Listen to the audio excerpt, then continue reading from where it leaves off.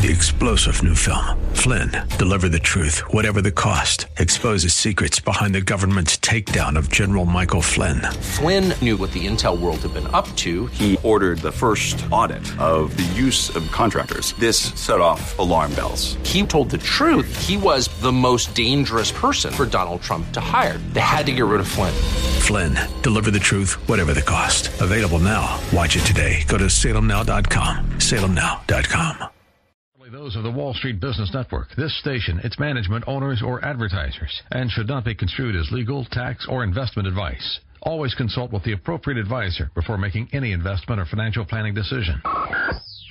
Insightful, informative, irreverent. We're ready. The Wall Street Business Network presents Rob Black and Your Money, your source for breaking news, market updates, and successful investment strategies for the 21st century. Sounds like a great program. Getting you to retirement in today's market. So let's get on with the show. Taxes, family finances, insurance, the economy, technology, media, and entertainment. Rob is talking about it with you at 800-516-1220. So call in, we'll chat and have some fun. Now, to start your day with the latest news and market commentary, here's Rob Black on the Wall Street Business Network. I'm talking all things financial, money invested in more.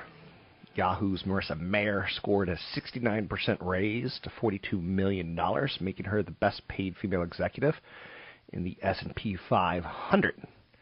She's a 39-year-old former Googler, was paid $1 million in basic salary, but that's just the start. Stock and option awards heaped on an additional $11.7 million and $28.2 million respectively.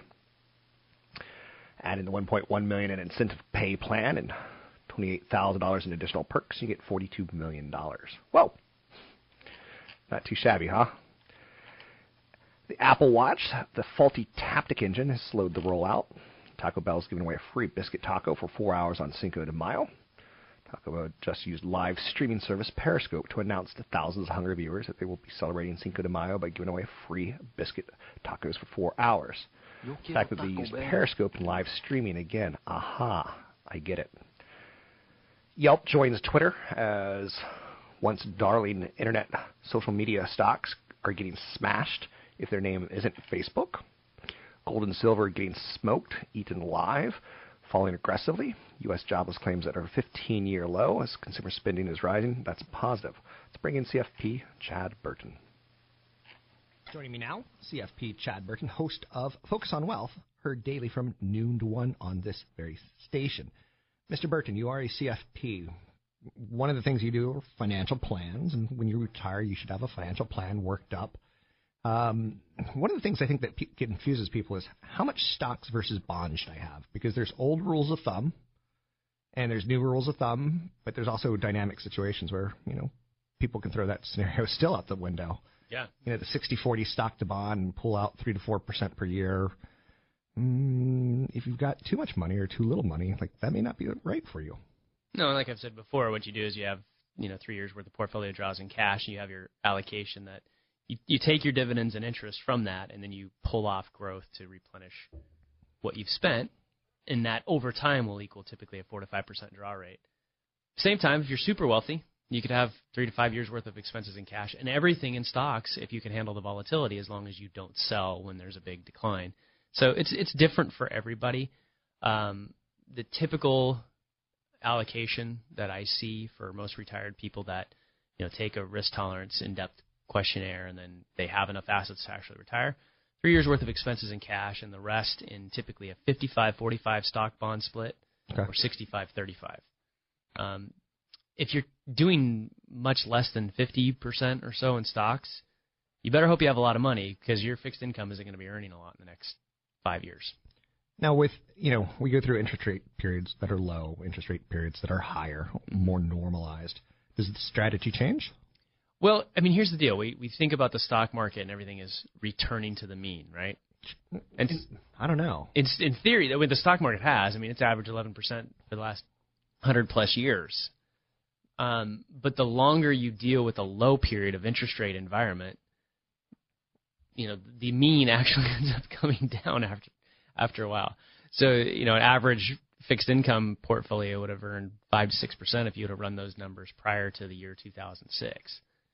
Do you ever get worried that, you said we always return to the norm, but you hear economists, you hear market strategists say, we're going to be in prolonged low interest rates for it all. It's going to be the new norm. Like, we're going to have to continue to do quantitative easing 3 every time 4, 5, 6, whatever it is. Right.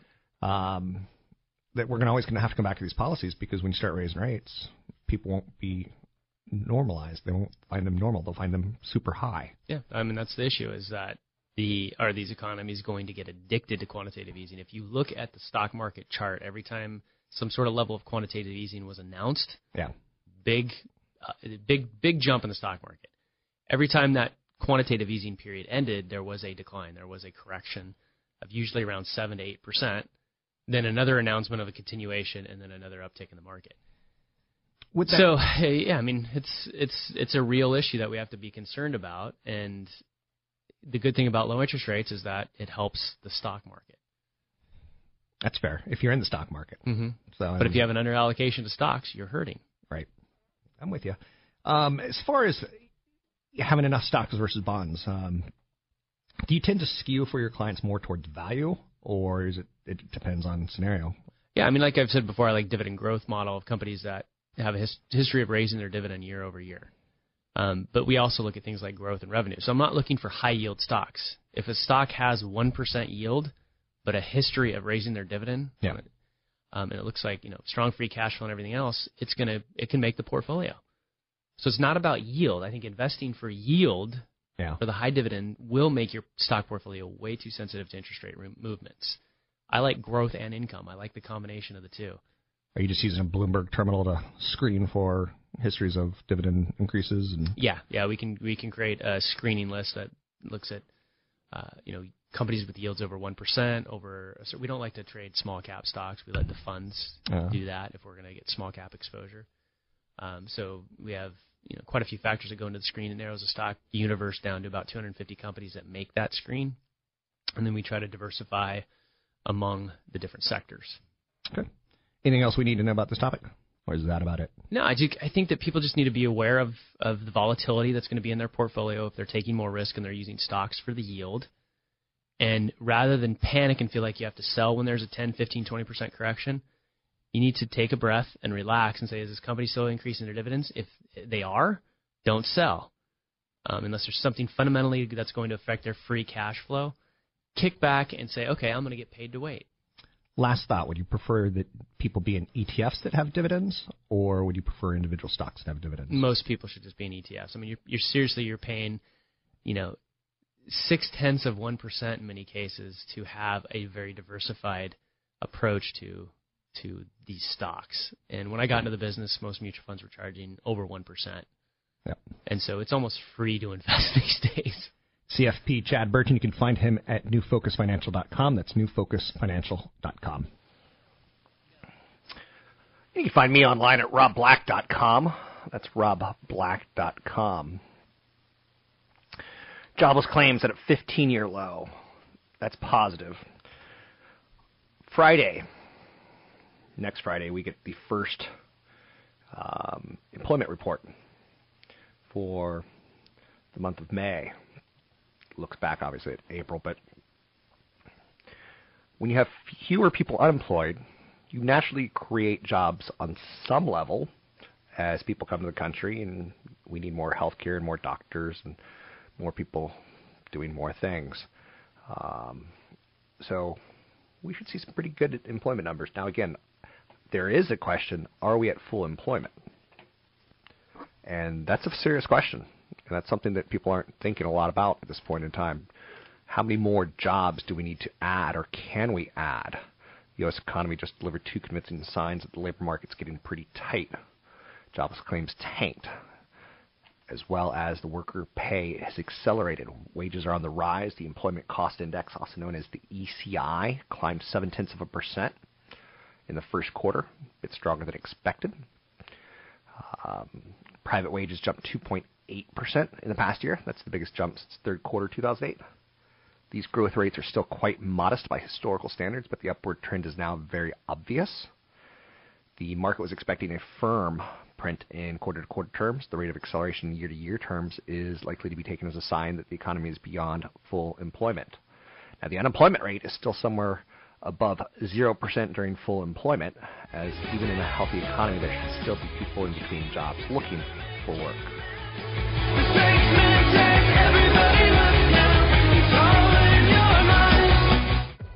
And we were bound to the city light. Flashlights on the fall into that night. Focused on what you feel.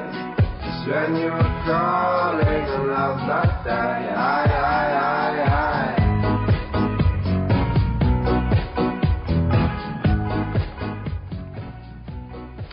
I'm Rob Black, talking money, investing, and more. Anything that you want to talk about, we can talk about. You want to talk soccer, we can talk soccer.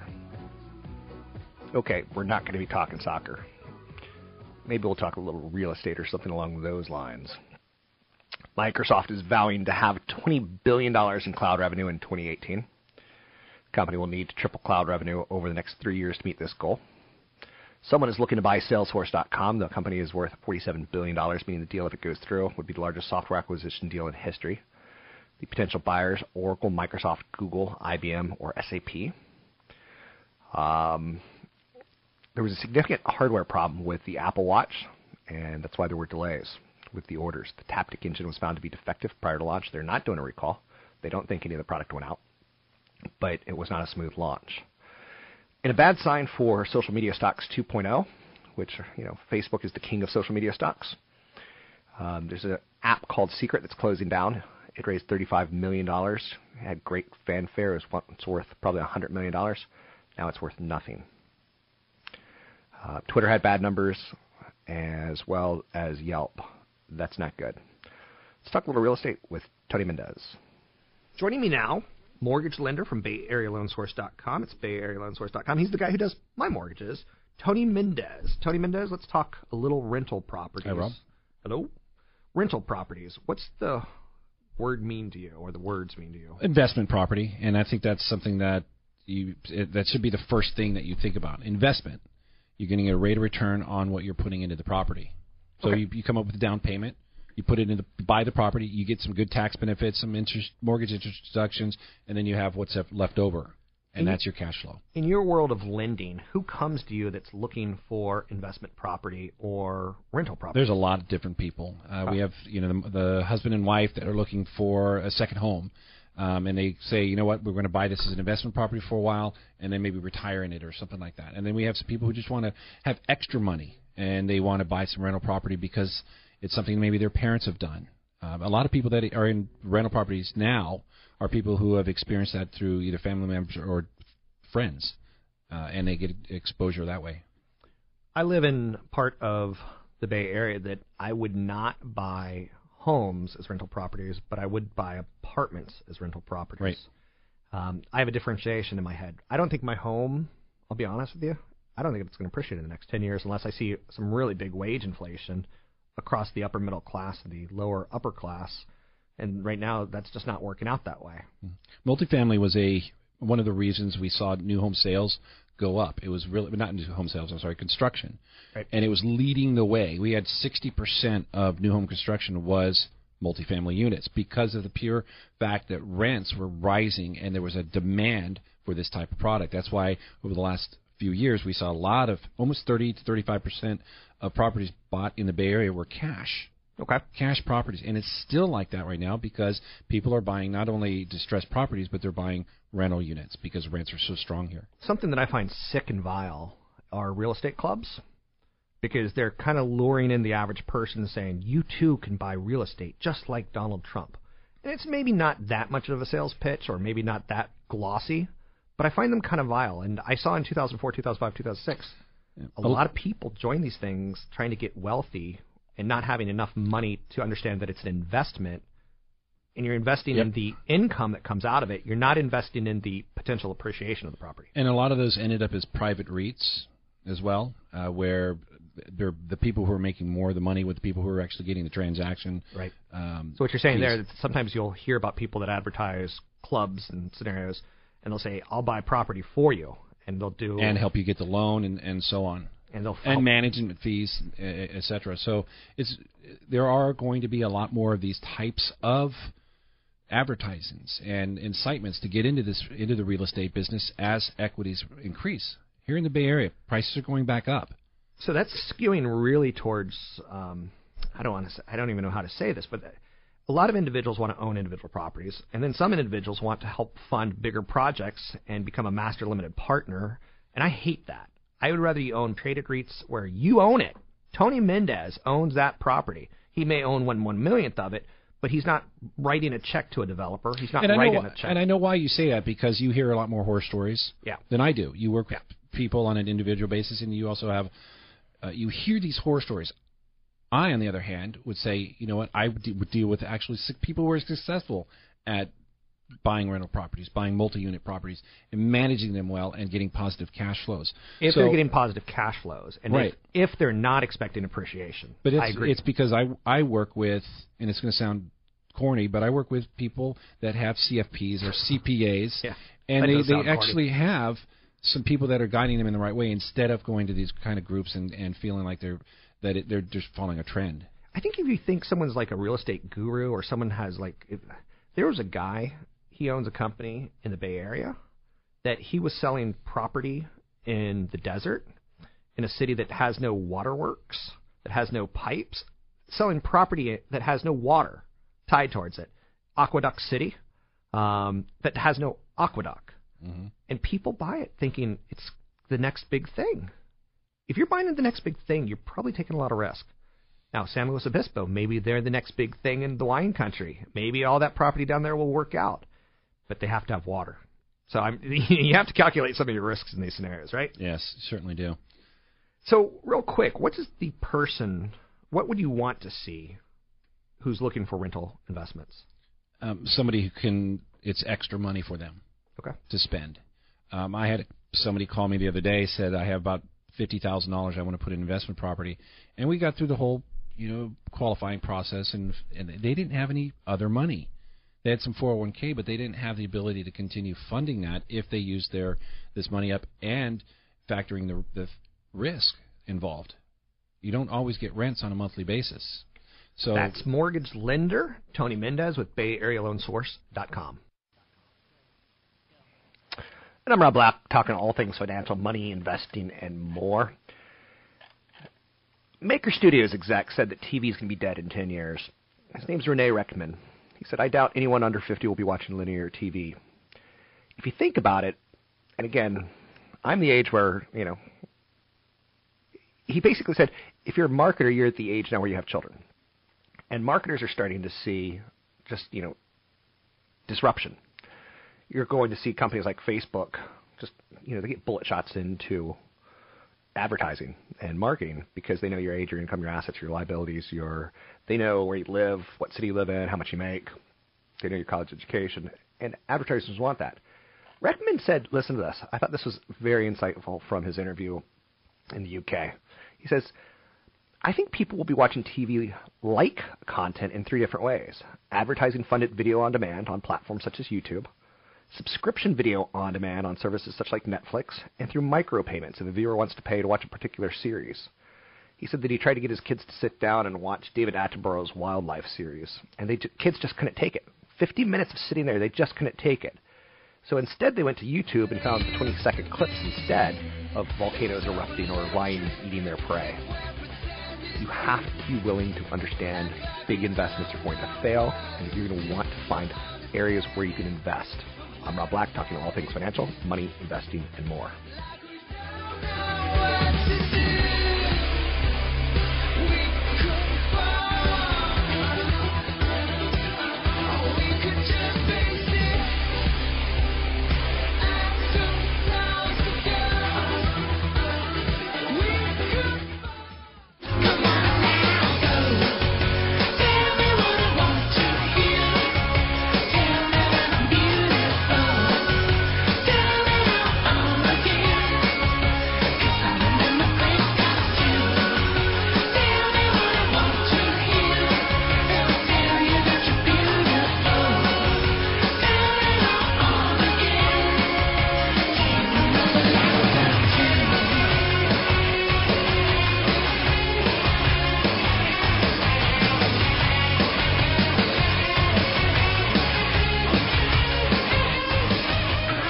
Interesting times, for sure. Yelp and Twitter having very bad weeks. Again, I call them kind of Business 2.0 or Internet 2.0 stocks that just aren't Facebook. And that's showing to be a problem. How big, we'll find out in the coming weeks and months to see if they're able to reverse their slide. Joining me now, Chris Ciaccia, tech editor, TheStreet.com. How are you, Chris? I'm doing great today, Rob. How you doing? You're doing better than Yelp, right? A little bit better than Yelp this morning. So, let's get to it. Apple. They started off the week pretty strong.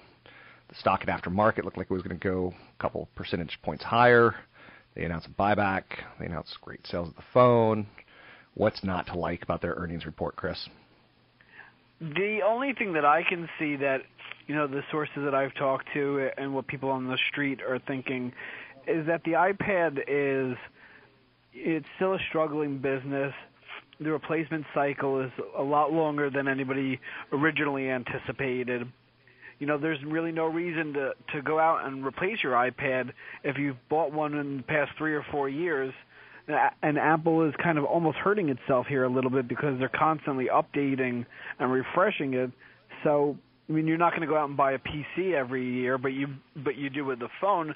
So, it remains to see, whether the iPad business, becomes as big as Apple thinks it is. And they kind of had a little caveat today, or a little announcement with IBM and Japan Post today that I just got back from. They're going to bring iPad and iPhone and IBM services to 4 to 5 million people in Japan who are elderly, to try to expand the market for those services and devices to make the lives of the elderly a little bit better. How do you feel about the launch of the watch? I think the launch of the watch has been a success, but I don't think it's been a rousing success in the way that Apple is used to. Obviously, with a new product, there are always going to be supply chain issues and some bumps and bruises, and you've seen that with the Wall Street Journal report yesterday, that some shipments, or that some, the reason supply is a little constrained right now is because of because of something in the supply chain. But I was at the event today. I saw a whole bunch of people wearing Apple Watches. I've talked to people wearing Apple Watches. They seem to really like it.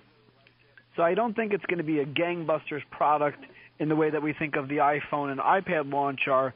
But I think over time, they're really bullish on this thing, and I think there's a chance by the end of fiscal 2015, they sell somewhere, around 20 million watches or so. That's expectation, then. They could probably meet that if they could manufacture it. I'm hearing they are having some problems with their Taptic engine and some defects in the manufacturing process, which is slowing them down, which, again, that would be bad for Apple. Headline bad, because bottom line bad, it's not going to be that much to them, even if the watch is a big success. It's kind of an interesting PR problem, but not an earnings problem per se. Yeah, and this is something that, every company has to deal with when they launch a new product. They have a sole supplier for the Taptic engine, and I suspect that given how humongous Apple's supply chain is that they will eventually find somebody else that can produce the Taptic engine for them at the same quality, and so that this won't be an issue, 3-6 months down the line. I think it's just a little blip in the road right now, and there's not too much that I would read into it. Okay. What else are you working on right now, Chris? Oh, this is something that you and I have talked about a lot, and I think that, the next really big thing for Apple is their developer conference, and I think they're actually going to have, a major announcement at the conference. They're going to unveil their own version of, like a slimmed-down TV bundle, whether it's 25, 30 channels for, $30, $40 a month or something like that. They kind of alluded to that on the earnings call. Tim Cook heaped a ton of praise on HBO Now. He also said that, Apple can be at the forefront of this new age in media. And then on the Time Warner earnings call yesterday, Time Warner CEO Jeff Bewkes came out and said he's pretty confident that Apple is going to come out with their own slimmed-down bundle. So this is something that I expect to be announced, within the next couple of months. I heard an analyst come out, not an analyst, but a Maker Studios executive today announced that TV will be dead in 10 years. And his quote was, "I doubt that anyone under 50 will be watching linear TV." What Netflix has done is really opened the door, and that's really YouTube has done it as well. Any person between the age of 5 and 15 that is tied to my family, I see them just watching YouTube all day long, incessantly, and they know people that I'm like, who's that? PewDiePie? Am I saying that right? So that makes me feel old and out of touch, but what do you think about the argument that TV will be dead in 10 years? I think TV being dead in 10 years is a little bit unrealistic. I don't think TV is going to go down without a fight here. But I do think that, over the next 5 or 10 years, you're going to see the number of people who subscribe to pay TV continue to dwindle. I just interviewed Sling TV's CEO, and we talked about, what the landscape looks like in the next 3 or 5 years. And he said, if there's 100 million people in this country who subscribe to pay TV, maybe a few years from now, maybe that becomes 80 million, and these, kind of new slimmed down bundles that you get over the internet, maybe that rises to 30 million. So we're going to continue to see that push towards these kinds of bundles, but I don't think pay TV is going to be dead in the next 10 years. It's just going to be severely hurting, and it's going to continue to dwindle, but it's not going to be dead entirely. Yeah, I wouldn't want to be the head of ABC, CBS, NBC, Fox, though, because you are seeing Netflix come up with pretty darn good series. You're seeing Amazon come out with, okay, they've had some hits, but mostly misses. YouTube, user-generated content, and, something that's kind of cute in the world of radio is getting attacked by podcasts. Was it Andy Warhol who said everyone will have their 15 minutes of fame or something along those lines? And with podcast and YouTube, you can have your 15 minutes of fame. It's interesting, to say the least. Yeah, absolutely. I mean, you've seen people who, 5 or 10 years ago never would have become a celebrity, and now, 15, 16-year-old boys and girls are making millions of dollars in advertising revenue because they are either hawking products or talking about their days on YouTube, and it's rapidly changing their lives. And, they become these internet celebrities. They have millions of followers on Twitter or Instagram or whatever platform they're using, and they become, essentially celebrities overnight because of, things like Twitter, YouTube, and the way that, content is being consumed right now. Anything else that you want to add to our conversation today? Tech that's popping up, maybe the Elon Musk battery announcement. You have a speculation on that? Yeah, this is a big announcement for today, this Tesla battery announcement. Musk has hinted at it before. He hinted at it in February. When I spoke to Tesla, they confirmed that they would be having an energy storage announcement. I think this is going to be really interesting, not just because we all kind of know what it is. They're going to have a battery for consumers as well as businesses, but how does it actually work, and does it actually make our lives better, and does it actually make the environment better? Because you're still getting energy from the grid, and the grid is still pulling energy, from unclean sources, whether it's coal or oil. Some of it does come from renewable sources like solar and wind, but that's still a small portion of it. So it'll be interesting to see, and the devil will be in the details, on how this battery actually works and how it actually makes the environment better. Thanks very much. It's Chris Ciaccia with TheStreet.com. Any last-second tip-ins you want to throw out there? Anything you're working on as tech editor? I think, just the next thing that people really need to be concerned about is what's going on with Twitter. Does Google come out and buy Twitter? I think that, is something we could see potentially happen by the end of the year. Yeah, it's not looking good for the days of Twitter, is it? No, CEO constantly was coming out saying, yeah, when your CEO is saying, I'm not worried about my job, he probably should be worried about his job. Yeah, he's on the hot seat a little bit, and investors are starting to get a little antsy. Thanks very much. It's Chris Ciaccia. Sorry, I was talking over him. 800-516-1220 to get your calls on the air. Interesting times, to say the least. Twitter's struggling. Yelp's struggling as well. And someone like Google, who serves advertisements They could fit a Twitter right into their business model. Keep in mind that they could have fit their Twitter right in their business model long before they came public, and people argued about valuations. Twitter at $25 billion isn't cheap by any stretch of the imagination, especially now that they're going to have some problems attracting talent because they're not known as a tech company that's making their employees lots of money. And that's one of the things you want to have the ability to do is draw employees. So other stories of note out there today, Buffalo Wild Wings, it's been hit pretty hard recently because of the rise in chicken prices. Is it a buy? I think if you're patient, it's something that you want to consider. You don't want to buy stocks when they're at all-time highs. You want to buy stocks when you have some opportunity to take some of the risk out. If you're buying a stock at an all-time high, then there's nothing but risk. There's nothing downside. Or there's momentum on the upside, but everyone's made money but you when you're buying at an all-time high. That's what I'm trying to say. I'm Rob Black, talking all things financial, money, investing, and more.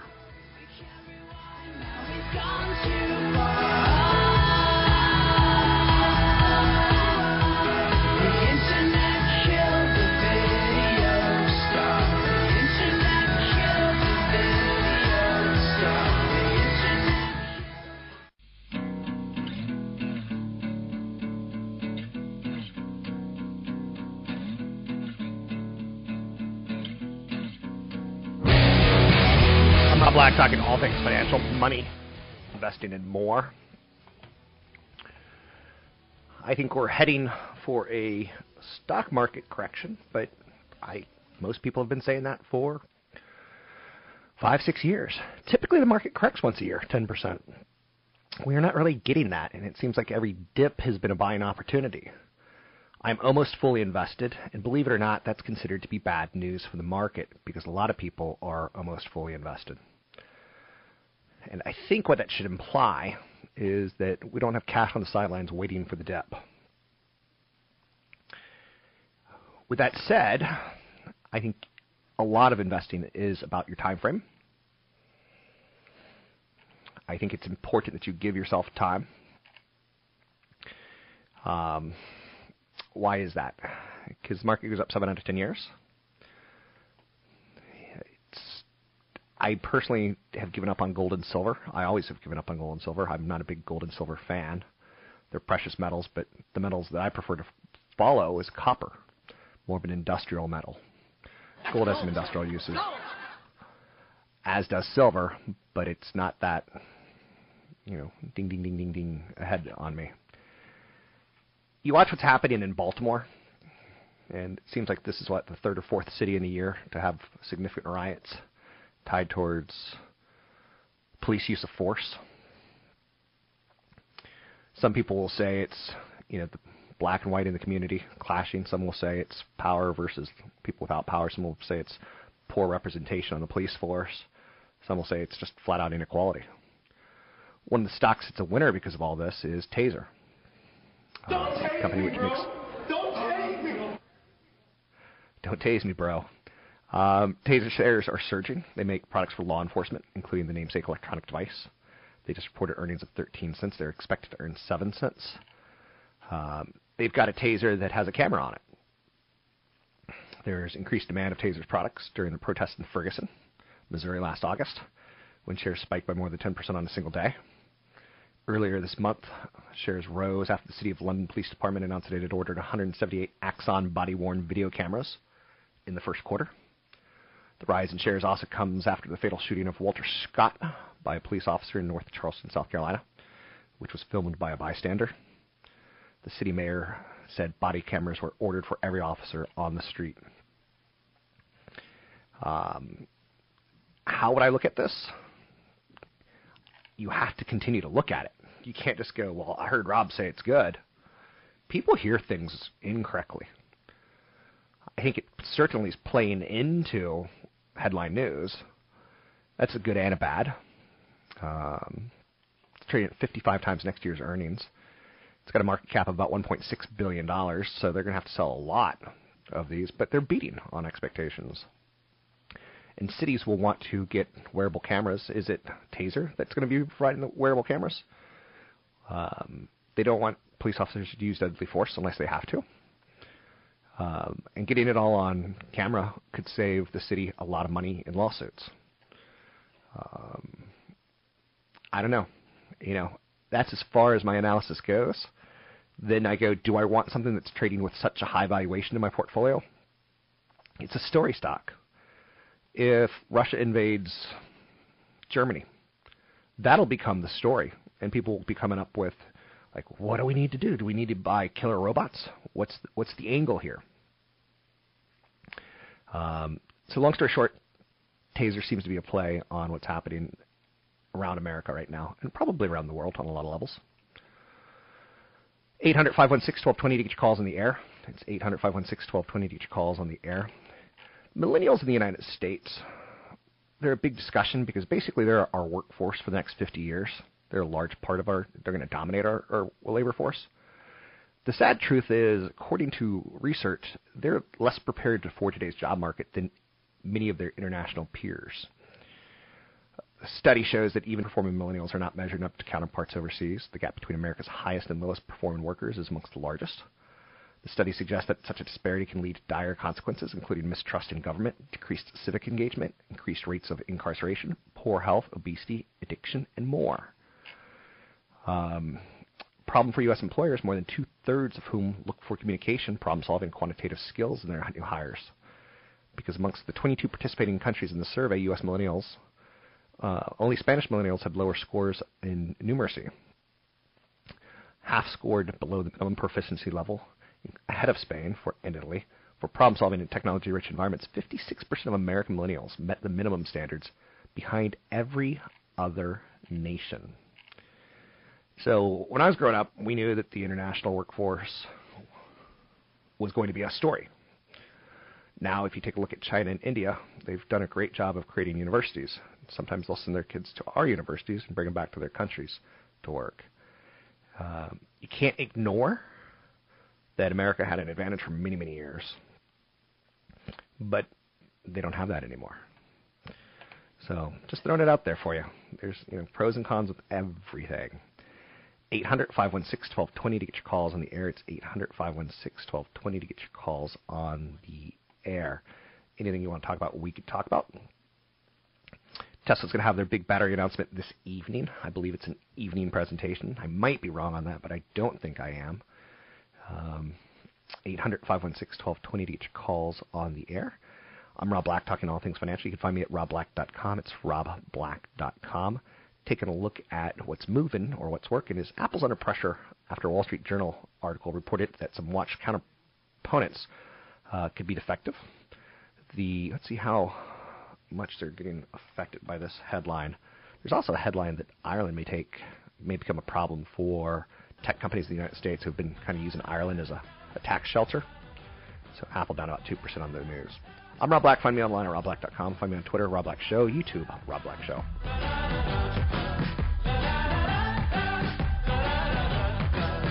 The views and opinions expressed by Rob Black and his guests are not necessarily those of the Wall Street Business Network, this station, its management, owners, or advertisers, and should not be construed as legal, tax, or investment advice. Always consult with the appropriate advisor before making any investment or financial planning decision.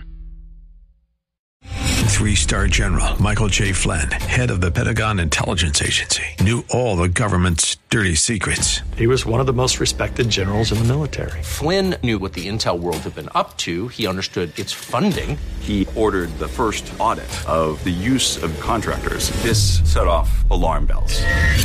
The explosive new documentary, Flynn, Deliver the Truth, Whatever the Cost, uncovers the facts behind this scandal. Flynn told the truth. He was the most dangerous person for Donald Trump to hire. I find out the worst enemy that I'm going to face in my life is right here in America. They took my assessment and they wanted me to change it. And I was like, I'm not changing it. They had to get rid of Flynn. With in-depth interviews, archival footage, and never-before-seen personal records of the man behind the headlines. I just felt like I was drowning. Flynn, Deliver the Truth, Whatever the Cost. Available now. Watch it today. Go to salemnow.com. salemnow.com.